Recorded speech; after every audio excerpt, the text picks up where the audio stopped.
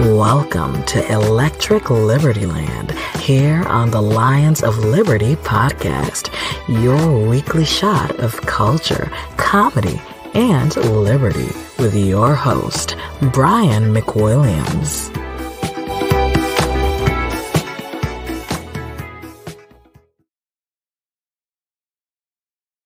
Oh, that was weird. I don't know why I didn't get added to the stream right away in my own show. You'd think running my own show, I'd be able to add myself to the stream. Anyway, welcome to the show. I am Brian McWilliams. This is Electric Liberty Land 252, and I'm going to have a special guest coming on the show a little bit later. I'm going to do a little fun thing for Halloween first, though. But coming on later in the show is Ashley Rindsberg. I'm excited to have him on. His awesome book, The Gray Lady Winked, examines just what's been going on with the New York Times. And we talk about not only the New York Times, but also in a broader sense, what's happening with mainstream media, the narratives that they push, and the collaborations with governments. So make sure to listen to that coming up soon. But this week's Halloween, guys, and I love it. I love me some Halloween almost as much as I love I Trust Capital, our sponsor, which you guys have heard us talk about. They are dynamite, especially if you're looking to hedge against inflation, if you're looking to hedge against government control of your money. And as we see, there are a lot of governments trying to do a lot of things with a lot of money. And already, even Jack Dorsey's admitting that hyperinflation is coming around the corner. And of course, Jack Dorsey's got Square. He's got all the things that go into the Square, that little plug-in that you have for your phone that allows you to process credit card payments, etc. So he's seeing in real time how much prices are going up. I Trust Capital gives you the opportunity to create a crypto IRA. Not only crypto, by the way, but also hard metal. So gold, so silver. Having this IRA account, which enables you to put money away for your future, right? And you can buy Bitcoin as well as 23 other cryptos on this platform for the lowest transaction fees, by the way, in the industry. But it allows you to buy this, put it into an IRA account, which gives you the opportunity to then protect yourself against capital gains. Biden's already talking about, let's put 25% capital gains tax on things, right? Try to tax your unrealized capital gains. IRAs protect you against that. Gives you a way to save for your future. Take that out later on tax-free, but also you can deal in your Bitcoins. You can buy, you can sell on this exchange, whether or not you want to keep it long-term or short-term. So they give you that luxury. Not only that, but you can also get a free guide they put together laying out the ups and downs of Bitcoin, the situation in the marketplace, a free white paper that they have provided, a fantastic report I suggest everybody download. And you can get in on this service. You can start securing your future, working within these crypto markets and these hard metals markets for free for 1 month. But you got to go and use our promo code, which is LIONS, at the link that is in the show notes here. So make sure to use that. Go in there, Lions, get involved, start securing your future. And guys, you can trust these people. They have over 1,300 reviews on Trustpilot. Best in the biz. They are backed up and insured, so your money's going to be safe. This is the way to go. So check it out. Again, promo code LIONS for I Trust, and go to that link in the show notes. Okay, coming back in. I love Halloween. I think it's great. I know some people crap on Halloween. I know Hotep Jesus is crapping all over Halloween. Well, shut up, Hotep Jesus. Halloween's great. I don't think it's just for kids. I think it's for everybody. And I think it's a fun way for people to get engaged, tell spooky stories, gather on the old campfire like we used to do before COVID. And I'm excited because I think this year, trick-or-treaters are going to come to my house. Last year was a little weird. I'm sitting there. I'm not wearing a goddamn mask. I'm not doing any of that. But I'm giving candy away. I'm not washing it and, and dunking each piece of chocolate in a sterilized mixture or anything. I'm just giving it to the kids. Maybe that's terrifying enough for people. But I'm excited to have people come out. And typically what we do for this show is I do a Halloween episode with all the guys. We do a drinking episode with everybody. And what I did is we would typically do a trick-or-treating thing where we do funny little sketches, go trick-or-treating to Mitt Romney's house. We go to the White House every year. I do impressions of Bill and Hillary Clinton. All the guys would chip in. I don't know why this fucking camera keeps focusing and unfocusing. It's really pissing me off, though. Sorry, that aside. Got to get a new camera. That aside, it was a lot of fun. However, this year, it just too much going on, too many people traveling, too much other shit. So what I decided to do was just write my own little tale of spookiness for you, a little Halloween horror tale that I will read to you and act out. And we'll see. I might even put a little audio behind it, some spooky music and sound effects if I have time. But I've called this story, which I wrote today, so hopefully it's pretty good, A Very Social Society. Pablo walked to the corner where he used to go for milk and eggs and other supplies that were needed but didn't necessitate a trip to the bigger grocery store downtown. He nodded to other people in the neighborhood as they passed by, masked, of course. He used to smile under his mask, crinkle up his eyes so they'd know he was good-natured, that they all lived in the same space so they might as well be kind to each other. But now, they all walked by with a brief nod, a recognition of one insect to another in the hive. But still, he had the muscle memory, the reflex of a smile that lived somewhere in the back of his brain. The only times he saw faces anymore was online, manicured for optimal likes and comments. The Facebook app of social society was just for that, faces. When Pablo reached the corner, he stopped in confusion. The store he was sure existed was simply gone. Boards covered the windows and the doors. The sign was gone, and it now mirrored so many other shops that used to line the street. Papered over the plywood were flyers and posters for home delivery goods, with mass delivery drones gesturing to their packages and assuring everyone they were safe and sanitized. These signs were mostly for show, as during the panic, government had coupled these services, nationalized them, in a purge and merge that pushed out smaller competitors. This was, of course, in an effort to make a safe working environment for all, which meant any dissenting companies or employees had to be pushed out and expunged for the betterment of the whole. No one knew what happened to the expunged. The reports from media never covered it. You'd be flagged for misinformation if you asked about it when you logged into the Social Society portal. Their profiles were gone. You didn't dare try to look for the store online or in old pictures. That would draw a flag or a penalty. He couldn't even find pictures of his former friends who hadn't gone along with the mandates. Photos weren't permitted on private devices any longer because they could be manipulated. So everything had to be uploaded to Social Society in order for the government to monitor misinformation and assure everything shared was accurate. He looked down at his monitoring tablet and with a slight panic realized he was late in posting his societal update again. He already had 2 strikes against his account for missing his required updates last Thursday and this last Monday. His grocery costs would be inflated for 2 months if he missed another, which he couldn't afford. Pablo frantically pulled his gloves off in the winter cold, and typed as fast as he could. "A beautiful walk on a winter's morning to the store," he wrote with an apostrophe. He wouldn't be able to show his face, but that was okay since he was outside. He took a selfie, posted with relief. 10:58 a.m. He made it. 11 a.m., 2 p.m., 7 p.m. were Pablo's government-mandated times to update on Social Society, the government, all-encompassing government portal that provided news, shopping, fees and services, directions, and societal interaction. Of course, it also provided new rules, curfews, and punishment notifications. He hurried home thinking about what was left in the pantry. Everything was hard to come by, and the goods that were there, somewhere, since the store he was sure existed was gone, were expensive. And that was if you didn't get penalized with inflation for breaking societal rules or posting content that wasn't engaging. Pablo wasn't especially good at being engaging. At home, he sat back down at his workstation, turned on the camera for transparency, and thought about his next post. His last several updates had gotten a few pity likes, random comments from family trying to keep him from going broke or being punished. His influential status was so low that he didn't know what more they could do to him. But there was always the looming threat of deletion. If you couldn't log into Social Society, you simply didn't exist. The whispers from when people still spent time together in person were that a deletion from SS was a deletion from life. Whether that meant expulsion from society, imprisonment, or worse, was hard to tell. As far as the web portal was concerned, no one was ever deleted because everyone complied. But he couldn't be alone in his struggle, and everyone knew someone who just wasn't there anymore, just like the store. The store! Fuck, said Pablo, pulling his profile up and his last post. His selfie popped up with the caption, "A beautiful walk on a winter's morning to the store." Pablo's heart raced. The post could be considered misinformation. The store was gone. It never existed as far as they were concerned.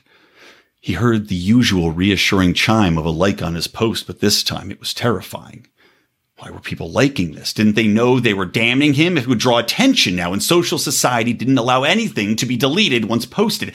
"Just stop it. Just stop fucking liking it," he yelled. But the likes kept coming. Comments about how funny the post was were racking up, not from family, but from other users he didn't know. "Hilarious," someone wrote. "I don't understand." The sweat poured down his face, his neck, his back, and then he saw it. Thank God he saw it. His picture positioned him directly next to one of the home delivery ads. The pretty girl on the poster with the sanitized box was peeking through like she was pulling a prank just under one of his armpits. He hadn't done it intentionally, but now he had created engaging content. He sat back as the likes rolled in the hundreds now. Once something started getting some attention on social society, it continued by design so the government could know what was being discussed. His inbox lit up. Another rarity. It was a message from the Social Society Benefits Committee. They were rewarding him, for engaging content.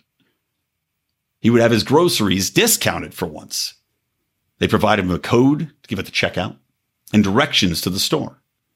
It was odd to have to go out, but the message said that the content creators, the engaging content creators, were encouraged to create more at the store and inspire others, show how good life could be. As Pablo left his apartment, he passed by a crew going down the hallway, holding plywood and posters, and he nodded, his usual nod. He made his way down the block, following the directions to the very same store he thought that he remembered. The windows were clear, the store was stocked. Was he losing his mind? It must be a different store. He must have been lost or distracted earlier, he thought. But he was hungry, he was happy, high off his engaged post, and with a smile and a crinkled eyes under his mask, he entered the store. Back at his apartment, Pablo's computer sat on his workstation as men boarded up his windows. The screen flashed a question mark and the words, "Profile deleted." There you go. Not bad for writing today. What do you think? A little short story for you guys, kind of ties into everything going on today. Hope you enjoyed it. Hopefully it wasn't too boring. Hopefully the ending wasn't too predictable or too lame for you. But what can you say, guys? I had an idea, and you got to run with ideas, right? Now, this, of course, is a little Halloween horror story for you, tying into what is going on with our society, with government misinformation monitoring, with them being the arbiters of truth, with supply chains breaking down, with everybody concerned about engagement and likes, with concerned about the way in which they are showcasing themselves, their lifestyles. So it ties into not only our societal cancer as far as social media is concerned, but the societal cancer of government oversight. So, pertinent. Now, what's funny is I was talking about this is, of course, a fanciful and exaggerated version of a story, hopefully not going to be forthcoming, but there is another story, just a quick news bit, and then I'll get into my interview with Ashley that I wanted to mention, and that is that we are seeing, right, much like the famous movie The Purge, we are seeing violence escalate. Now, year over year, violence had escalated something like 35% across the country, and a lot of this has to do with not only defund the police movement and police officers retiring early, not wanting to join the force, recruitment efforts being a little bit harder to come by because police are viewed by so much of the population as the enemy. But not only that, but also because of the vaccine mandates, something like a third of police populations could be retiring, could be quitting, could be going on strike. So now you have entire populations, right? Just before that, what is it called? Devil's Night, right? Just before Halloween, in cities like Chicago, where there's already massive amounts of gun violence.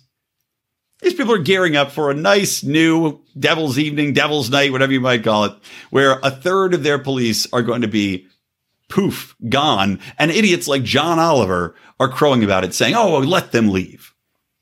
Who do you think is going to replace these people, John Oliver? Who do you think is going to come and step in there? Who do you think it's going to be the vaccinated, COVID-terrified population that you guys are fostering? Because I don't think so. I don't think those people are going to go and want to be cops. I don't think anybody wants to be cops. I mean, the only way you're going to get people out there now is by doubling the salaries to the point where people just look at it as, well, I might as well do this for 10 years because you're going to offer to pay me so much. Now, who does that benefit?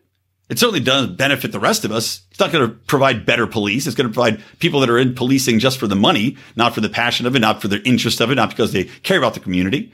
They're going to be interested for the money. And it's going to cost so much more per cop. The results will be worse. The costs will be higher. And for what? So you can feel better about yourself, making sure that people follow your authoritarian mandates? It's just crazy. So enjoy The Purge, everybody. Now, let me tell you real quick about my other podcasts, The Boring Podcast, which you guys should have checked out by now. If you haven't, I don't know what's wrong with you, honestly. I think you're a fool and a moron. Mark was just on part of the problem. Of course, Dave Smith is part of another show called The Legion of Skanks. I would say that The Boring Podcast is our Legion of Skanks. It is absolutely unfiltered, absolutely un-PC, absolutely hilarious, talking about games. Do we do reality TV recaps? We tell stories. We talk about current events. We bring up shit on Twitter, all sorts of fun things. And I would say it's a show you will never regret listening to, unless you're easily offended, then you might. But check that out, The Boring Podcast. And by the way, of course, you can also check out Mark's podcast, the Second Print Comics Podcast. I had Mark and Remzo on last week, in case you missed it. Go back, check that out. And also, guys, I will post old Halloween episodes of this show. If you want to go back and hear just drunken idiocy and funny Halloween stories, bad impressions, you can hear all those from my previous years of doing Halloween specials. So do check that out. And also, check out Matt McKinley and Burnin' Daylight, another great podcast from a friend of ours, friend of the show, hilarious, literally a cowboy, not just for Halloween, mind you, literally a cowboy out there slanging liberty, bringing in stakes. So check that out. Burnin', apostrophe on the end, Burnin' Daylight. You are going to love it. So little segue music and we'll hop right into the interview.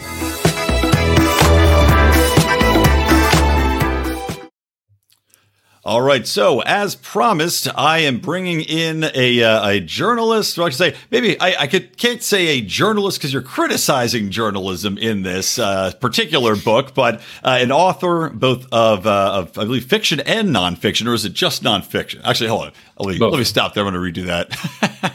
Actually, I'll start it again. I'll edit it later. Is it fiction and nonfiction? Yeah, both. Okay, cool. Just want to make sure I'm not misrepresenting you here. Okay. Yeah.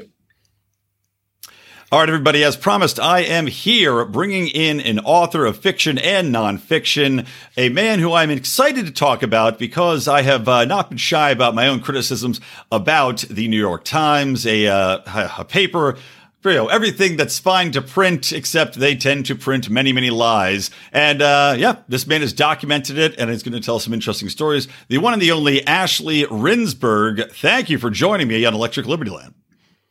Thank you, Brian, for having me.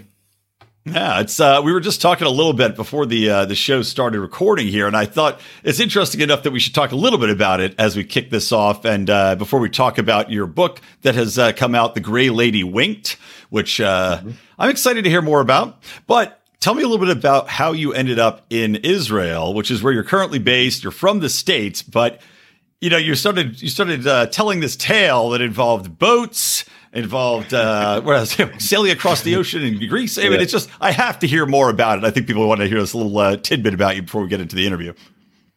Yeah. I was, after college, I was sort of casting about. This was right after the dot-com bubble burst in it was about 2002. And I got a job at the Internet Archive, which people will recognize from the Wayback Machine. If you want to search a web page from like whatever date, 1996, they actually save every website on the whole internet. It's got to be one of the most valuable tools on the internet, by the way. I love the Wayback Machine, and especially for what you're doing, documenting misdeeds. It's always very useful to have that.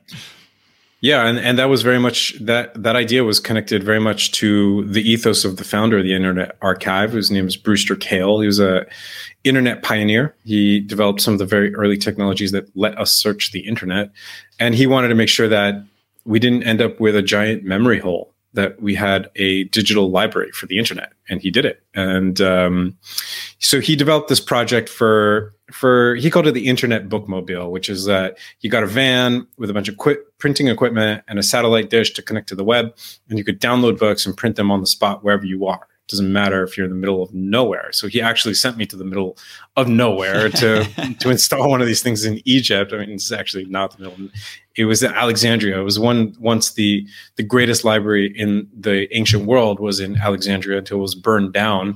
And now there's a fantastic, beautiful library there, the Library of Alexandria, the modern incarnation. And I went there to install and deliver this Internet Bookmobile to them. And it was fascinating. And it was, being in such a different place, you almost felt like you're in a different time. I came back from Egypt, and I just didn't want to kind of stay in San Francisco and eat granola anymore. So I got a job on a boat, a sailing yacht, about a 39-foot sailing yacht, to bring the boat from Italy, Sardinia to Greece. And we took about I 2 should months. tell you, I'm a fan of the show Below Deck. I don't know if you watched that show, that I reality love it, show yeah. about. Oh yeah, right. So which great. position were you on the boat? So this was those are like really big luxury yachts. This was a very small sailing yacht. So I was just literally sailing the boat, which means like raising the sails, pulling them down at night. Someone has to just be on the helm. It's a boat that's like barely bigger than probably the room that you're in or the listener is in. So small boat on the Mediterranean, incredible experience. You're sailing in the middle of the night. You're seeing the moon rising out of the sea and dolphins and phosphorescence in the water. It was really amazing. And I got to the destination, which was Greece, and I just couldn't turn back. The idea of just going back and getting another job, whatever it might have been, just seemed too much of a turnoff. So I kept going eastward to Israel and got there at the tail end of the Second Intifada, which was a very interesting time to be here, and stayed. So that was 20 years ago, just about. Wow. So I guess you like it there, is what you're saying. Yeah, it's a weird place for someone who isn't from here. It's intense. It's hot. It's there's a lot of energies that flow and circle and collide and eddy, and you just have to make your way in this strange environment. And that's what drew me to it. It was that crazy life, that crazy energy, being on the forefront of technology, but being rooted in something that is so ancient that, the history, you go to Europe or some places in the US and like you see the history in DC or whatever. Here it's all the history is underground because it is that old. Like, there are parts of Jerusalem that you do see it, but so very interesting place in a very interesting time. Yeah. Well, it's interesting, turning our attention to the Gray Lady Winked. You talk about the power of technology, which you're talking about the Wayback Machine and the ability to research and find all these, as I said, misdeeds of the past and the present, because your work with the Gray Lady Winked has been documenting how the New York Times has misrepresented, flat out lied, or has coerced the public and probably not only the public, but political machines into doing their will, or I should say the will of maybe people operating a little bit above them. So tell me a little bit about how you got into this, why you wanted to document and get into what the New York Times has become. And and from there, I'm curious to see as well, why just the New York? Was it something where you said the New York Times in particular, because it's the most read, is the most evil, or do you think that this is something that is widespread insofar as how these things are misrepresented?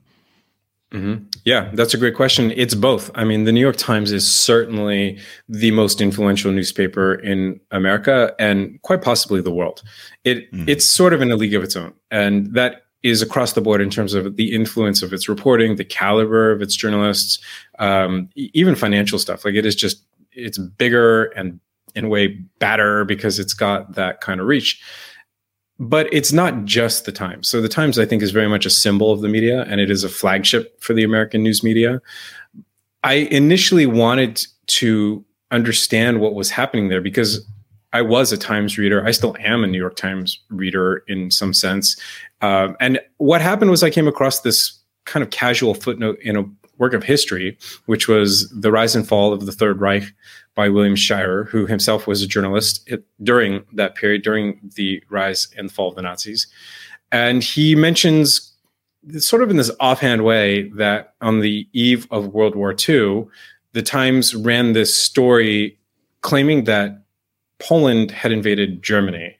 And I was like, whoa, what? It was like one of those record screech moments where you're like, excuse me? And I had to actually just go and find this story and see if that was actually the case and see if he got it right. And I believed that he had gotten it right because he was a great journalist and he wouldn't have just put that in there. And that was indeed the case. They actually ran a story. It was the lead story of September 1st, 1939. That was the day that the hostilities were declared. And in that story, the New York Times prints this claim attributing it to what they call a semi-official German news agency, which means a Nazi propaganda organ, right, that Polish guerrillas had attacked a German radio station on the border, and that Germany was just retaliating for the aggression that they had endured. And you're kind of like, whoa, what? How could this be? And I dug deeper.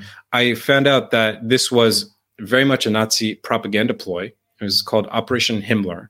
It was designed to do exactly that, which is to give just a little bit of a pause to the rest of the world to say, oh, wait a second, maybe there's some legitimacy to the German attack here. Just enough time for the rest of the Allies to not counter the Nazi aggression. Because as we all know, the Nazi strategy was designed to race into these countries, into Poland or into Austria, and to do it so quickly that there was no possibility of response, even though the number of troops that they were sending in on those initial attacks wasn't that big. But they were depending on speed, and that's what they really needed to make that first foray into Poland. And having the New York Times, which was then the world's most important and influential media outlet as it is today, having them print this claim that Germany was just responding to Polish aggression gave it a glaze of credibility, gave people enough time to say, okay, wait, let's see if we can just still talk this through. Even though Hitler, and I think everybody else knew by that point, if they were looking at it clearly, that Hitler had no intention of talking. He really just wanted to conquer. So that was the first incident that made me think, all right, this can't be standalone. This can't be just a one-off thing. This is 1939. It's not 1929. The Nazis had been in power for the better part of that decade. They had already run the Nazi Olympics. They had enacted the Nuremberg laws. They had been committing acts of violent oppression, of conquest around Europe for years and years and years and years. And there was just no reason to think that anything they were doing was in good faith. So I dug deeper into that particular incident and found that the Berlin bureau chief at the time was a man named Guido Enderis for the New York Times, was an actual Nazi collaborator. He was working with the Nazis.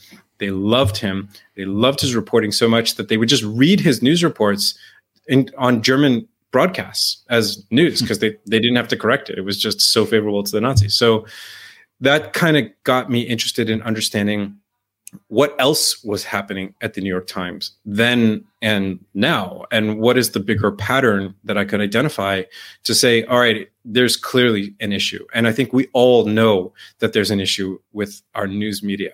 But the challenge is to identify what exactly it is, and not just to say, oh, the media is this or that, but let's put our finger on it. Let's look at the mechanisms. Let's see how it works. And that's what I wanted to do with The Gray Lady Winked. Yeah, well, and it's interesting because you have quite a wide range of historical reporting that you refer to here. I mean, I have a list here that, not only from the chapters of the book, but also, going from the Ukraine, of course, Holodomor, and Walter Duranty is one of my all-time. I mean, I think it's hard to find a better instance of horrible reporting gone wrong that had such a massive impact on millions of lives as an apologist for the Soviets. But so looking through here, I'll just mention a couple other ones because I'm curious to see how they tie together, especially. But you talk about Walter Duranty, you talk about the Mideast reporter is the second Palestinian Intifada that motivated the murder of a reporter, the efforts to bury news of the Holocaust, and of course, also you talk about Fidel Castro in this, among other things. So, so they seemed on the outside looking in to say, okay, well, these might just be disparate incidents. They're over a wide period of time. So how are they linked? And that's what I'm most curious to see is how you feel that they're tied together. And I do think it's effective. And you made this point earlier, fake news is a concept that's out there, right? And Trump famously brought it to the forefront, and it has now been referred to fake news, as both sides use it almost as a throwaway. You can't criticize reporting because, they're just saying it's fake news because Trump said that. So with this book, I wanted to hear how you might tie these instances together and then also how we can put a finger on it and say, this is why specifically these news reports are coming out in this manner. What is intentional about it? Yeah, well, Duranty is a great example in the book because Duranty, there's this narrative about Walter Duranty, who was the New York Times' Russia correspondent in the early 30s. And he was, I would say, arguably the most famous journalist of that day. I mean, he was really widely celebrated as we have journalist celebrities today. He was that then. And he covered up the Ukraine famine, as you mentioned. This famine is thought to have killed between 5 and 7 million people. And it was deliberate. It was a deliberate genocide committed by Stalin who was consolidating power in his early reign, or his early rule of the Soviet Union. And Duranty's rap is that he was just kind of this bad reporter. He's just a rogue reporter. He's like, there was never been a really good explanation about why he would do this. He was a brilliant guy. He was trained at Oxford. He spoke Russian. He knew very well, he would have known very well, and he actually did, what was going on in Russia at the time. And he was on the ground there. And you have to think, what's the incentive? Like, why would any journalist give up the scoop of a lifetime? There is none. Like, it doesn't make any sense. Journalists love great scoops. They don't love to report nothing going on here. They love to report, hey, this is an insane story that I really want to get out into the world. That's what they do. So you think doesn't make sense. And when you look at it, it wasn't Duranty. And that's the story that people have missed. The New York Times has also loved to put the spotlight on Duranty. The truth of the matter is, it was very much the New York Times who instructed him to do this. And the reason that they did this is because at the time, the question facing the United States vis-a-vis the Soviet Union was, should the US government recognize the Soviets as the legitimate government of Russia? Because they had overthrown the reigning czar, the monarch, in a bloody coup, which is not an act of legitimacy as far as governance goes. It was very much up in the air as to what the US government would do. And people were lobbying FDR, as he became president in the early 1930s, to recognize the Soviets. But you cannot get that past the American public if the public knows these people had just murdered 5 million of their own people intentionally. No one is going to see that as an act of legitimacy. Obviously, it's the opposite. But there were very, very serious business interests in the US. They wanted to resume trade relations with Russia and its 150 million plus people in a rapidly industrializing country. And these business interests were aligned with the New York Times, and they pushed for this to happen. So when it actually did happen, and when Duranty, who was advised by Walter Duranty to go ahead with recognition of the Soviet Union, when FDR did it, there was a gala event in New York at the, I believe it was at the Waldorf Astoria, where the new Soviet Union ambassador to America was in attendance, and vice versa, the American ambassador to the Soviet Union, and the head of railroads, and the head of banks, and the head of major concerns, business concerns. And one man alone out of 2,000 people in attendance that night got a standing ovation. And that was Walter Duranty, because everybody in that room understood that U.S. recognition of the Soviet Union, of the Soviet government, depended on Duranty having covered up this crime against humanity, because otherwise it just would have taken place. And when you zoom out, you see that that's the pattern. The pattern is that you have this newspaper, the New York Times, that is owned by a single family. It's controlled by a single family for 120 years, including then, same family as today. And they have serious business interests. And sometimes their ideological interests and their business interests converge, and it becomes even more toxic. But I think a lot of the time, it's really a question of follow the money. And that's the bigger picture even of the news media today, where we're seeing that if you look at every major media organization, news organization today, they are somehow owned by a huge conglomerate, by a Viacom, by AT&T, by Time Warner, which I think is owned by Comcast. That is the pattern. You have incredible amount of concentration of this power to shape reality, and it's in the hands of big companies who are uber focused on their stock price. And when that influence becomes overweening, which I think it has, and you have the influence of ideology as well, then you've got this toxic stew, this mess that we have today. Well, what's fascinating to me is we talk about the ideology, right? And we know that the media is predominantly left. There's been research about it. There's been, academia is left. The journalists coming out are typically left leaning. So the ideologies kind of bleed from that. But what's interesting to me is you've got these mega corporations, which typically people on the left tend to say, we're anti-corporation. Let's break them up, all this other stuff. Yeah. And at the same time, these journalists are working for, as you said, massive conglomerates that own these newspapers. So how do you think they navigate having ideological differences with these newspapers? And wouldn't you think that the journalists at the New York Times would have some integrity to stand up and say, what we're putting out here is pure garbage? Or do they just not even know what they're being fed and what they're being tasked with? There were instances, and there probably still are instances of journalists at the New York Times and elsewhere who do stand up and who do make a ruckus about what's happening. And in the case of the first example, World War II, there was an editor, mid-level editor, Jewish editor at the New York Times, who went to the New York Times' management and said, "You guys have a Nazi running your Berlin bureau. What the hell is going on here?" And they threatened him with a libel lawsuit. And the reason comes back to what I had just discussed. This guy had the best access in all of Europe to Nazi sources, to top German press. That translated into the best scoops. That means the New York Times can continue to be number one, especially at a time where the news was very financially valuable, not quite like it is today. And they knew that getting rid of that guy meant losing that competitive edge, and they weren't willing to do it. And today we have people like Barry Weiss, who's a very well-known journalist who was at the Times, and she quit. She left one of the best jobs in all of journalism because she found the environment too ideologically suffocating. She was being subject to harassment. She was seeing that what was happening at the New York Times was no longer journalism, it was activism. She stood up. So you absolutely do have cases of journalists who are doing the right thing. And that's even more so today, where they have alternatives. They can go to Substack, they can go to Ghost, they can do a podcast, whatever they need to do. And they're still doing great work as journalists. They're just not doing it within these corporate institutions. So I think that's a lot of what has happened with those types of journalists.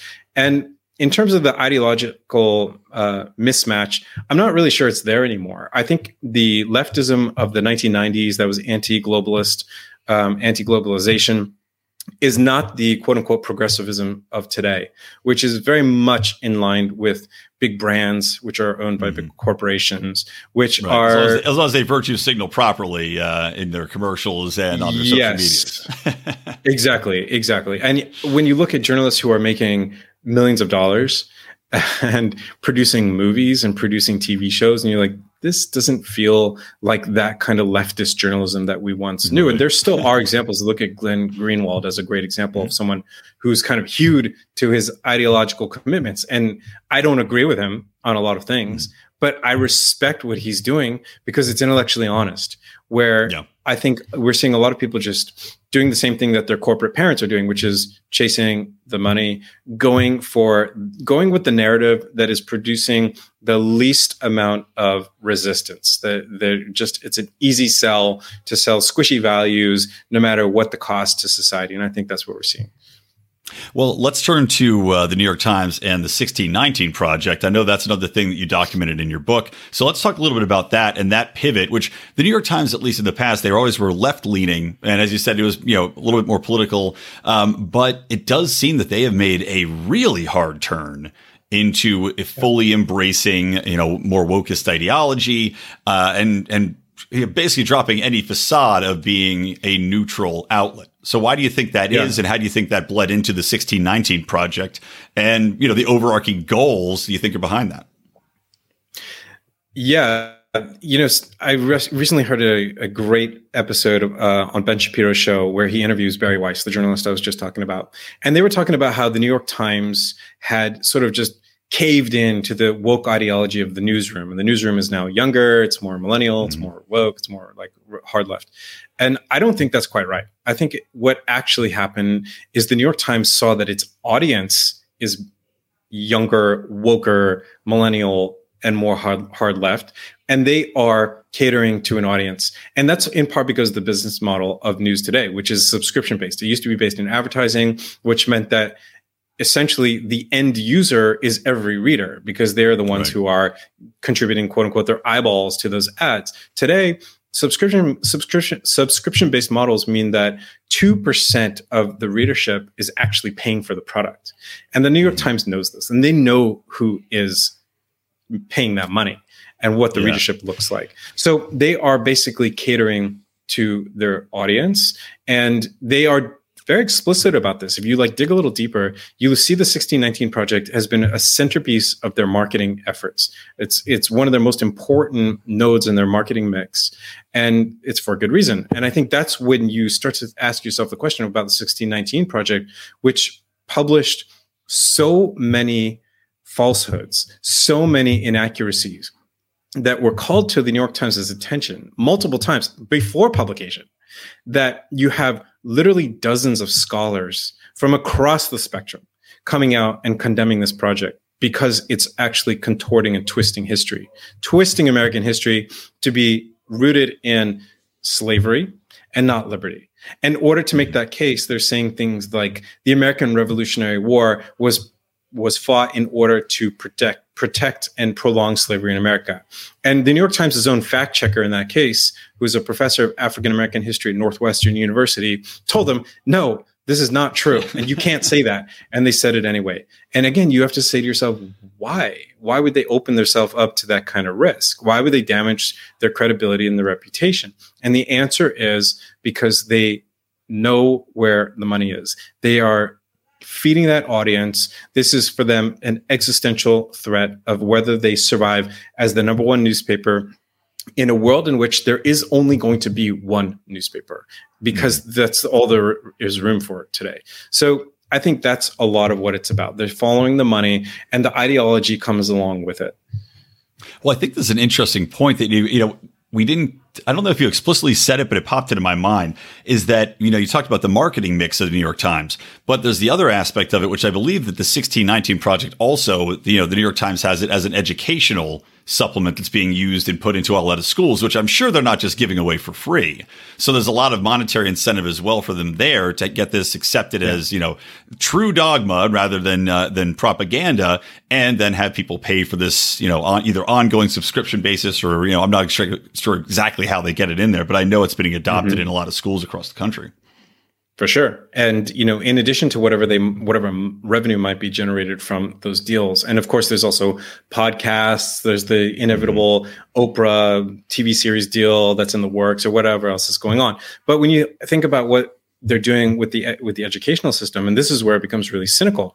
It's, I often think I have little kids, and you look at the cars, the little toy Hot Wheel cars, and you see that they are showing my kids these cars because they want them to be familiar with the brand. They want them to grow up and want to buy a Ford Mustang. It's really smart. You want to start early and this is actually something that's been documented in marketing. It takes something like 20 years of marketing to a person to get them to really feel close enough to that brand to want to buy the thing if it's that expensive as a car. And it's the same thing with the Times. Get them early. Start marketing to them now so that these are the ideas that they will feel closest to and most familiar with when it comes time to make those economic decisions when they're adults going to college, when they're adults looking for a newspaper subscription, or for whatever else we don't know. But that it's really that depth of marketing that you get them early, get them young. No, that's a great point. And I hadn't really thought about that before now, is that, with these educational aspects, I'm sure it's up front and center. The New York Times 1619 Project, the New York Times, this and that, so that these children are becoming, indoctrinated into viewing the New York Times as the epitome of truth, the arbiter of what is right and just in the world. And, right. To your point as well, you do see the New York Times has its own, I think, maybe it's an IFC or a Netflix series, these New York Times stories. You do see more involvement in creating television, creating film content. So, yeah, and it does go along with that drive. I mean, one of the things on the show I've talked about that's a struggle right now is that you do have a convergence of media outlets trying to consolidate power and the narrative over where the news comes from. And I'm sure the New York Times is a big component of that, as we see alternative news sources come out and the struggle to squash those. I mean, I think it might even been the New York Times, which had a byline on how Substack was evil and had to be eliminated. Yeah. So what are your thoughts on that, on this, I guess, the convergence and the battle for truth? Yeah, the Substack example was a great one. There was a tweet. It was an article about Substack, and the tweet was something about Substack, or it was Clubhouse, I think, giving unfettered access to conversations or something crazy. You're like, why? Right. Why should it be fettered? Like, why is fettered the baseline? And of course, that is something that I've come to think of as narrative monopoly. It's not just a business monopoly. I mean, for them, the business monopoly is the monopoly on the narrative. So they need it to be whole and total and complete. That the only narrative is their narrative, because if you're able to put a chink in their armor and ask, wait a second, what if this is not the gospel truth? Then you start to see them as a different thing. You start to see them as not the news, but as this kind of opinion-making machine that is probably closer to what they are in reality. And then you say to yourself, why would I pay for that?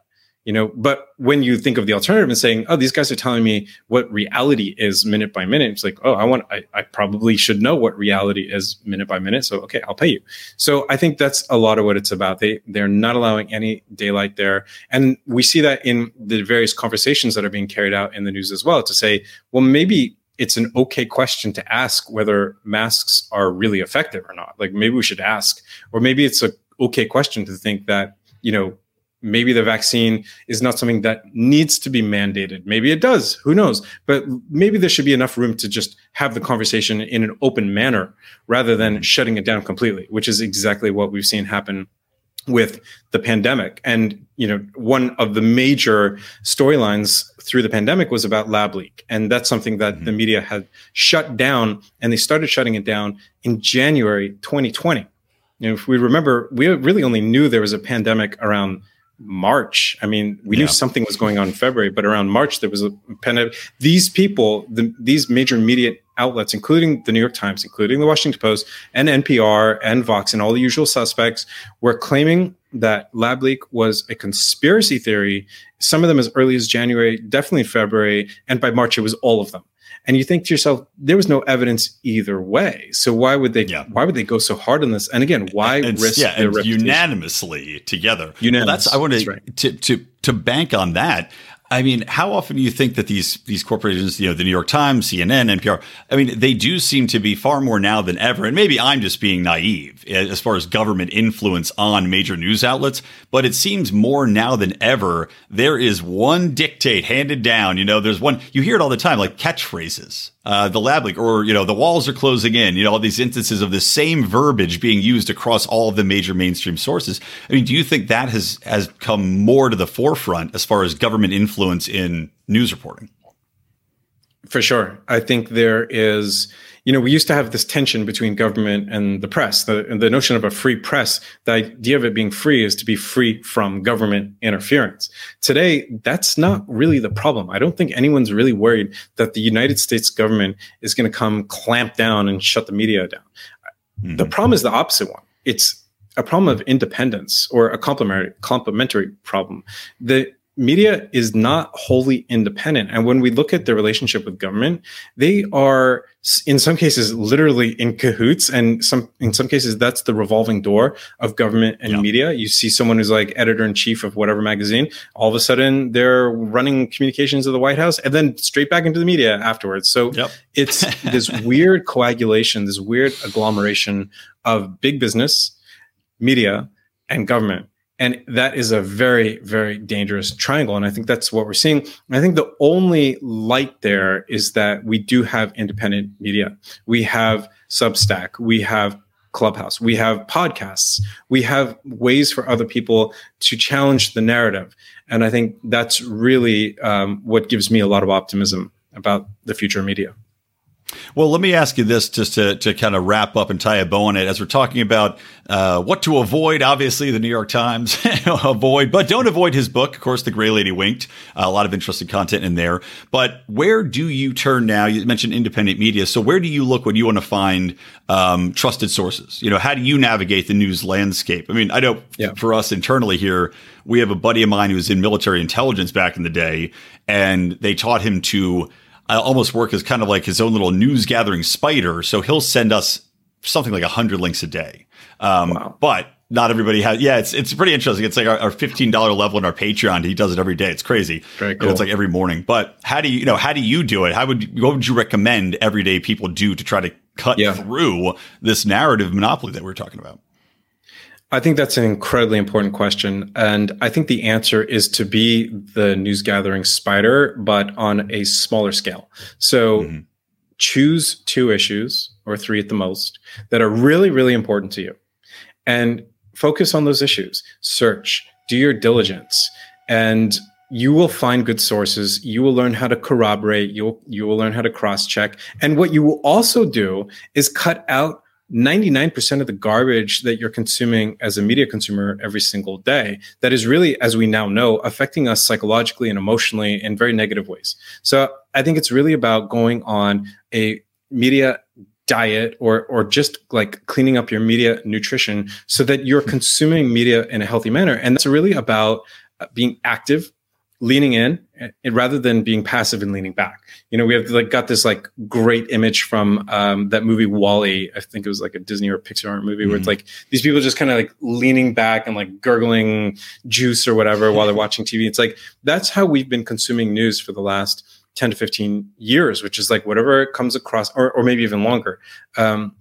Whatever comes across the screen, we're just like accepting it's just going in the pie hole. Whereas I think what needs to happen today is say, no more. I'm going to clean up my act. I'm going to lean in. I'm going to choose the 2 or 3 issues that are interesting to me or vital to me. And I'm going to search. I'm going to look. And what you're going to find is that mixed in with independent media who are doing great things, there are great journalists at legacy media outlets like Josh Rogan at the Washington Post doing so much important reporting on lab leak and not embracing the major narrative there that it was a conspiracy theory and impossible, but actually going and showing how it was credible, how it was, finding the facts that, someone that like, me or you who are not on the ground journalists on a particular beat, we're not going to be able to do that in the way that he is. So I think it's really about going from a browse mentality or modality to a search. I like that a lot. I think it's a really good concept and a really good point. And also I would think that when you do that type of thing, you're naturally going to build up a little bit of a sixth sense for the bullshit. Because if you're becoming an expert, like you said, on certain topics, if you're doing your research, if you're finding different resources, you're going to be able to kind of spot that and have your radar go up and start pinging when you see bad journalism. And you'll be a little bit more protected against it. Absolutely. You will. And you will also know your bullshit meter will start to beep with certain people. And the opposite, you'll start to know people who are bringing you the good stuff and who are really trying hard, and they might be at the New York Times. And I caution people not to throw out the baby with the bathwater, because there are great journalists at the New York Times, and there always have been, and the Washington Post, and whatever you want to name. That's just the nature of any institution or any organization. You're going to have really great people doing great stuff, or even just good people who are trying their best. And there are a lot of those. And I think it's important to distinguish between the rank and file and the ownership. And, we're seeing a lot of rank and file journalists, or at least some, who are doing good, hard work. And you will learn how to differentiate between those people and the ones who are just carrying water for whoever. And I think that's an important ability, and it's a skill in a way to learn. Yeah, most definitely. Well, I want everybody to find out where they can follow you. I know, because The Gray Lady Winked is your most recent work. So can you tell my audience a little bit about some of the other stuff that you've worked on that you might have coming up, and where they can find, thegrayladywink.com, obviously. Got that locked down. Good job on the URL. But yeah, where else can people find you and read you? I'm on Twitter. I'm really active on Twitter. My handle is Ashley Rindsberg, Ashley, and last name is Rindsberg. I've got a novel. I'm author of fiction as well as nonfiction, a novel that is inspired by the disappearance and eventual death. Sorry. That's okay. Sorry, the disappearance of, right in the middle of it. It's a sign. Inspired by the disappearance of my best friend in Nicaragua in 2005. I went, and 5 years later, in 2010, I went to try to find answers to understand what happened and why he went missing, and why he was never found alive again. And I wrote a novel that was not about that, but about by those events. And that will be coming out. It's called He Falls Alone. It's coming out next year. And I run a podcast called the Burning Castle podcast, and we talk with change makers who are finding creative potential in a world in chaos. So they're looking around, they're seeing crumbling institutions, and they're finding their own way forward. And in doing so, they're kind of blazing a trail for other people to follow them. They're writers and designers and chefs and athletes and entrepreneurs and everyone in between. Very cool. Awesome. Well, thank you for coming on the show. It was a great conversation. And I'd be interested when your other book comes out, I'd be curious to hear a little bit more about this, Your Missing Friend. Sorry to hear about it, obviously, but it sounds like a pretty interesting tale and your experience with that. So again, Ashley Rindsberg, guys, The Gray Lady Wink, check him out, check it out, and fight the good fight. So Ashley, again, thanks for coming on. Thank you so much, Brian.